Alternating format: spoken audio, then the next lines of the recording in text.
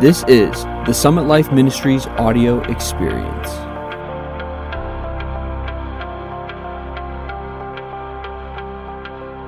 Hi, welcome to the Age Changer Show, brought to you by Summit Life Ministries. My name is Carmen Furrow, and this is Lynn Furrow, the founder of Summit Life Ministries.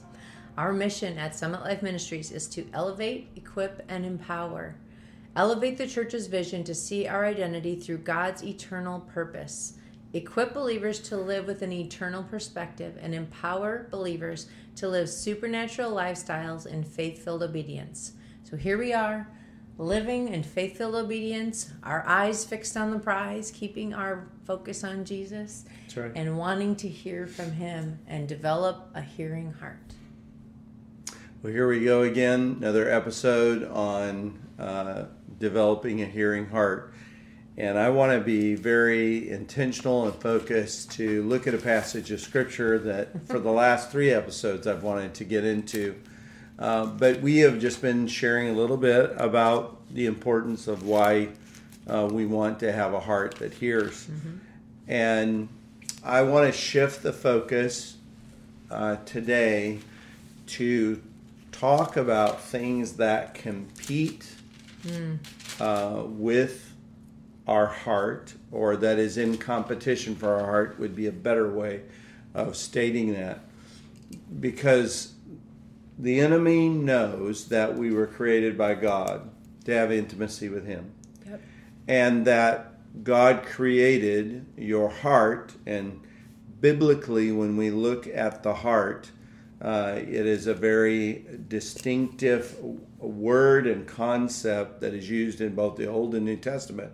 And really it's a meeting place for our spirit, and also then what we would call the seat of our understanding, which is our soul. Mm-hmm. And it's a place of transmission and translation. So God is a spirit, and revelation comes from Him, from His Spirit. Right. And our spirit is now in union with God's Spirit. We're indwelled by that Spirit. Yes. But that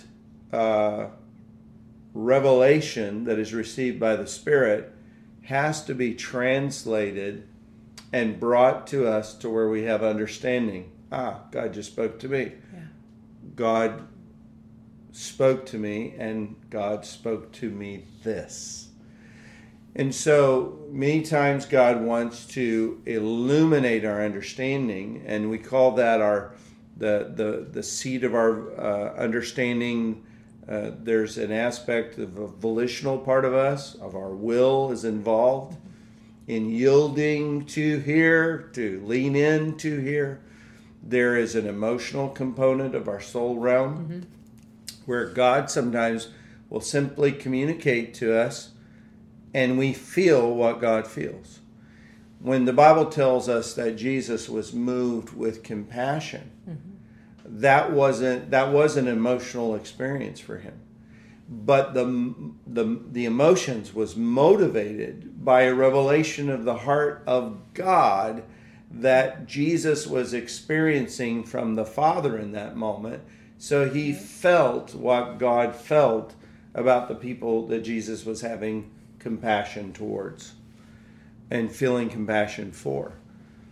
So there have been times where I've been in worship and God didn't speak to me anything, but I felt His affection. I felt His delight. I felt His joy over me. And of course, as He rejoices over us, it rejoices us. It restores our soul. So if my soul has been downcast and emotionally I've been low, all of a sudden I'm lifted up, and God uses my range of emotions, and He plays the strings of my heart, and He makes a melody in my heart by His song over me. And again, I feel what God feels. But then there's a part of our mind. So it's our mind, our will, and emotions. So God wants to work with my will, making it yielding to Him, to where I lean into His will, I experience, I interact with His will, What is your desire, God? Mm-hmm. What is it that you long for? And my will then begins to align itself with what God desires and longs for. And just what I said a few seconds ago, he makes me feel what he feels. So my emotions are involved. But then my mind, I start beginning to think thoughts that are the thoughts of God. And he allows us to know his mind, his thoughts, his intentions, and we then begin to comprehend it. And Paul calls it the renewal of our mind, because God's thoughts and his ways are far above my thought capacities and my ability to comprehend how he thinks, the way he thinks, his perspective that frames his mindsets. So God wants me to be able to have my mind renewed, so that when he thinks a thought and reveals that thought to me, I don't reject it. I don't go, that doesn't have any meaning or value. No, as my mind is renewed, I begin to go, that's beyond my thoughts. Right. That could have been a thought of God. And so I'm going to meditate on that. I'm going to think on that. And then God confirms, or God continues to speak to us. So that comes out of the Spirit, but then my understanding becomes fruitful. I begin to go, no, that was a thought that God planted in my mind, or that was a feeling, because I wasn't feeling that way a few minutes ago. Mm-hmm. I was really down, and now I feel lifted up. It's because that came from the Spirit into my soul realm.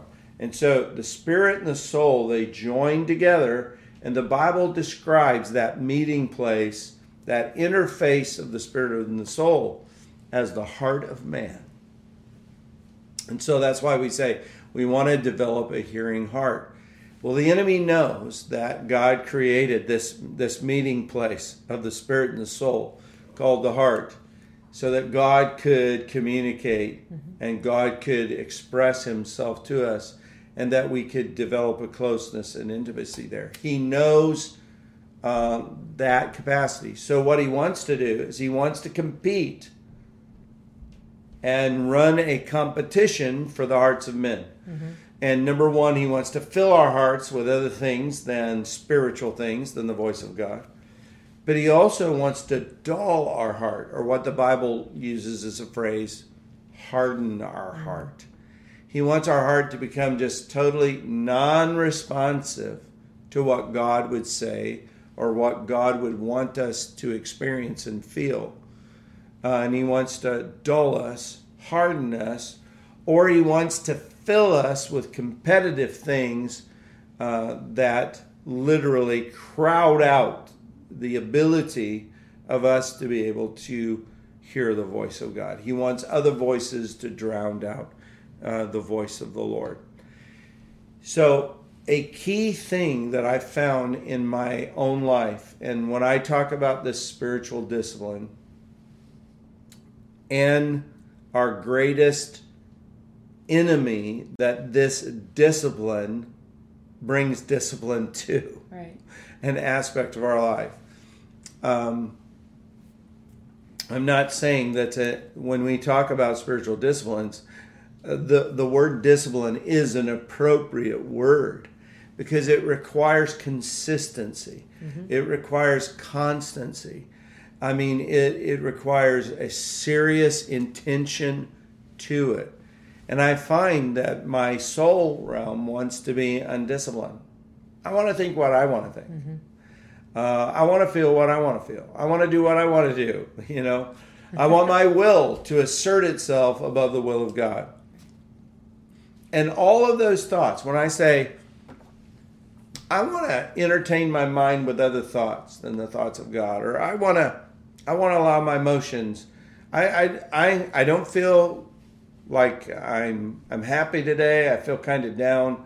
I'm just going to go there. I'm going to see how low I can go. It's amazing how our soul will determine the outcome of a day. And so what I have to do is I have to set my spiritual house in order. I have to say, and that's why the Bible encourages us to talk to ourselves, speak to ourselves. We have to discipline ourselves. So I have to say, soul man, you're not going to be the soul out of control today. Right. You're not going to think what you want to think. You're not going to do what you want to do. And you're not going to allow your emotions to be your master and take you where they want to take you to see how low you can go. Why so downcast, oh my soul? And That's then right. instruct it. Put your hope in God. Absolutely. That's a great psalm. I think I use that a lot. Yeah, and I hope it's not in relationship to our marriage. Nope, just the stuff of life. But the psalmist did instruct his soul. He said, why do you feel this way today? Mm-hmm. There is hope in God. And you're not putting your hope in God. You have put your hope on some faulty, idle, or unrealistic expectation, and now you're disappointed. You need to reset your hope. Right. You need to refix your hope. So the discipline that I want to talk about is not easy, but is an essential discipline that I think every Christ follower, every true disciple of Jesus needs to begin to cultivate in their spiritual life.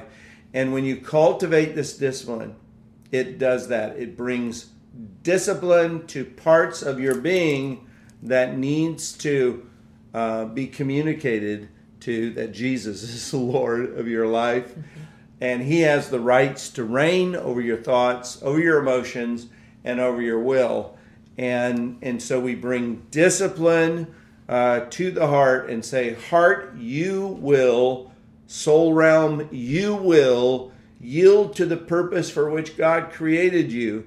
And that was to have intimacy, fellowship, and interactive experience with the Spirit of God. So what is this discipline? Okay. What is the appetite? What is this discipline? It is learning to quiet our soul. Mm-hmm. And so that takes us to the text in Psalms 131, verses 1 through 3. Only 3 verses in this psalm, but I'm going to read it to you. And this was a song of David. David was the one who wrote this. He said, O Lord, my heart is not lifted up. My eyes are not raised too high. And I'm going to unpack the content of that first verse because it's loaded with some very important perspectives that David had to grow in. You know, perspectives are a part of a maturing process that we have. Mm-hmm. And just in the natural, you know, your kids value certain things at certain age stages, that they're consumed by the importance of that activity or the importance of them getting something that their heart is set and fixed on. Mm-hmm. But as you mature, those things that you thought were so important to you, you realize that should not be the highest priority, that there are much bigger things that are a higher priority, but your age progression, your age stage, and your place in life has enlarged your worldview to see what is the most important. So it's amazing as I interact with our 10-year-old daughter, how that she tries to agendize our days with the things that she thinks are of highest priority. And so it's about certain activities that entertain her. She's a very social person, so she has this list of friends and things that she wants to engage in to where she can have a social life. And sometimes it's like, Karis, get a perspective. Your schoolwork and you having an education is much more important than a play date over at a friend's house right now.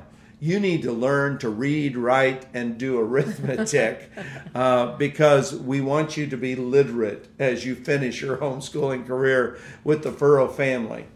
And so, but her perspective sets her priorities. Yeah. And that as you age and as you mature, not just age, You've got to mature with the age that God has given you, the time that God has given you. Use it to mature. Your priorities and your perspective change. That's a really good point, because even in our Christian life, just time passing doesn't mean growth and maturity. Absolutely. There's growth in your body, and age progression in your body, but there is pressing in, leaning into grace to grow in maturity that is not automatic. And many Christians, unfortunately, have delayed maturity, or what I call arrested development. And I'm in the process of writing a book, painfully slow, but I'm writing a book. And one of the chapters is going to be called Arrested Development. And I think many Christians delay their growth. They delay their development in growing up into Him who is the head, growing up into Christ, because they refuse to adjust their perspective. In this passage of Scripture, David, you can tell, has grown in a perspective, and what it has done is it's reoriented his priorities, and it's reoriented how he views himself in relationship to God, his importance, his significance, his identity is shaped by this perspective. And so he makes a statement, "O Lord, my heart is not lifted up." He boldly proclaims and professes, "I'm not an arrogant or a proud man," which is an admission that at one time he had some pride that he had really dealt with. Yeah. That at one time he thought he was all that and a bag of chips. And David had a number of successes that came together for him in God's destiny for his life. And if you don't know how to handle success, it can inflate your ego and make you think something about yourself that is really not a true measure of an appropriate evaluation and a perspective of who you are. And so, he was a giant slayer. I mean, this guy was a young warrior. He had killed a lion. He had killed a bear. I mean, this guy was a trophy hunter, And my family and my sons, we enjoy hunting. And I think some of my boys more than I do now, because maybe it's a maturity thing that my perspective has changed, that my manhood is not defined whether I kill a deer or not. But, David could have, had that bear stuffed in his dad's house, or the lion, and pointed to his brothers, "Hey, I killed the lion way before you did, and I'm one of the youngest in the family." But then, he got unbelievable notoriety when he killed Goliath. And, I mean, God set the stage where it was a single combat situation. It wasn't he led an army to victory. No, it was man on man, and he slew the giant. And then from there, he was catapulted in his notoriety, where he was given leadership in the army of Israel. He became known as one of the leading officers in the army, and he led that army from victory to victory. And that's why the ladies of Israel, the women of Israel, on one of the victory processions when they were coming home from battle, they said, "Saul, the king, is a mighty warrior, and he's killed thousands. But David is a greater warrior than the king. He has killed tens of thousands."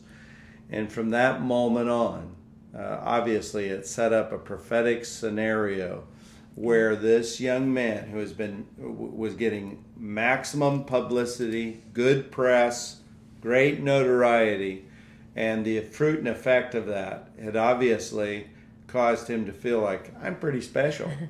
And there have been prophecies that have indicated how great I am and how much greater I'm going to be. But then God had to do something in David to humble him and to begin to do a deep work within his character, because God could not promote him to the place that he was going to take him based on those prophecies, unless this fundamental issue that in this psalm David talks about, the adjustment that has occurred in his life and how he has learned to humble himself. And so you don't have to humble yourself unless you know and acknowledge that there's pride in your life. Right. Because you're already humble. David was a man that you can see. He humbled himself. And he was acknowledging there are some issues in my life where pride has existed or does exist. And I need to acknowledge that and humble myself before the Lord. So at this stage, David has adjusted his perspective, how he views himself.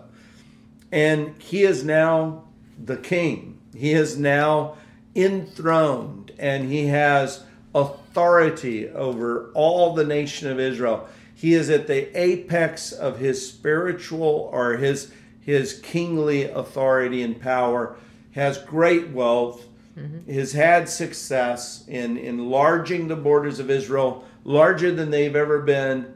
And what they have is a king who's not saying, look at my accomplishments. But when he talks to the Lord, he says, Lord, my heart is not lifted up, and my eyes are not raised too high.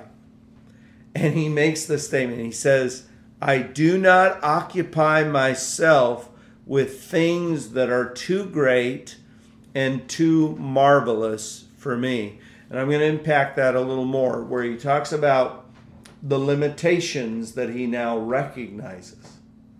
Where we use the terms, go for it, just do it, the sky is the limit.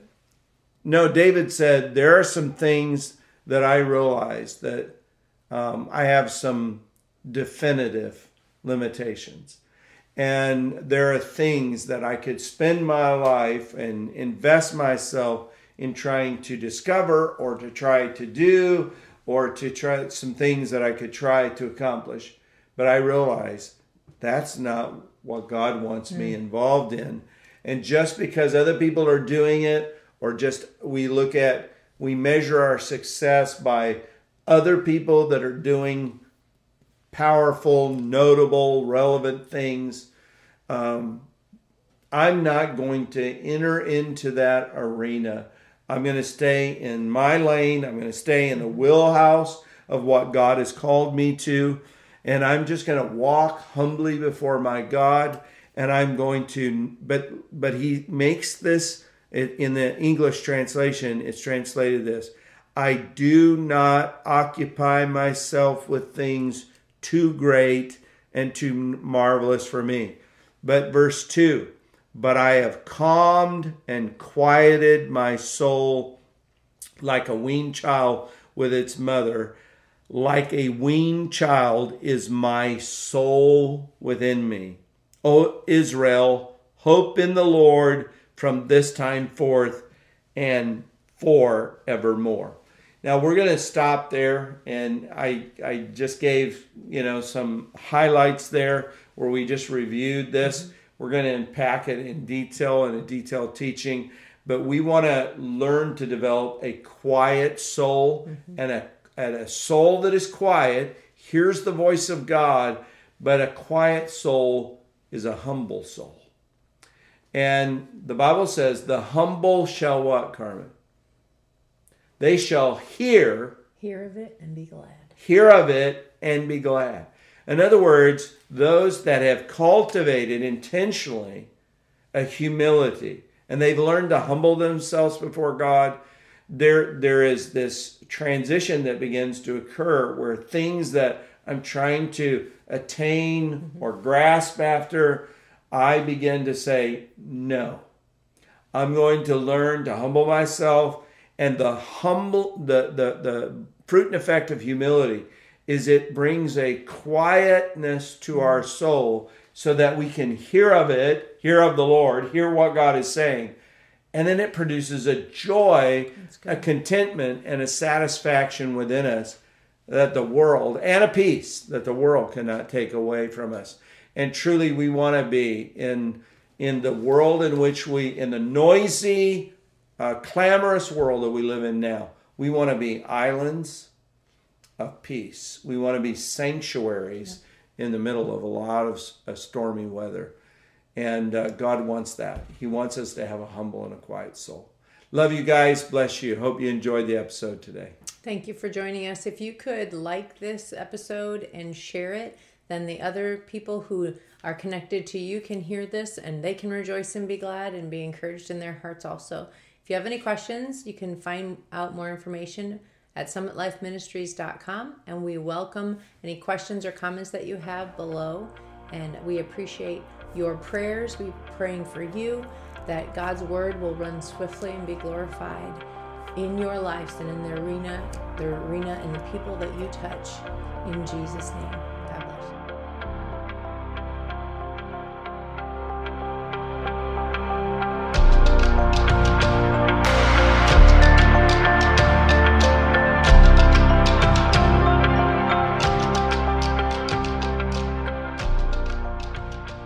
What's up, everybody? This is Josh Furrow from the Summit Life Ministries team. I just wanted to thank you for tuning in to the podcast. Make sure you subscribe, leave us a review, and have a blessed week.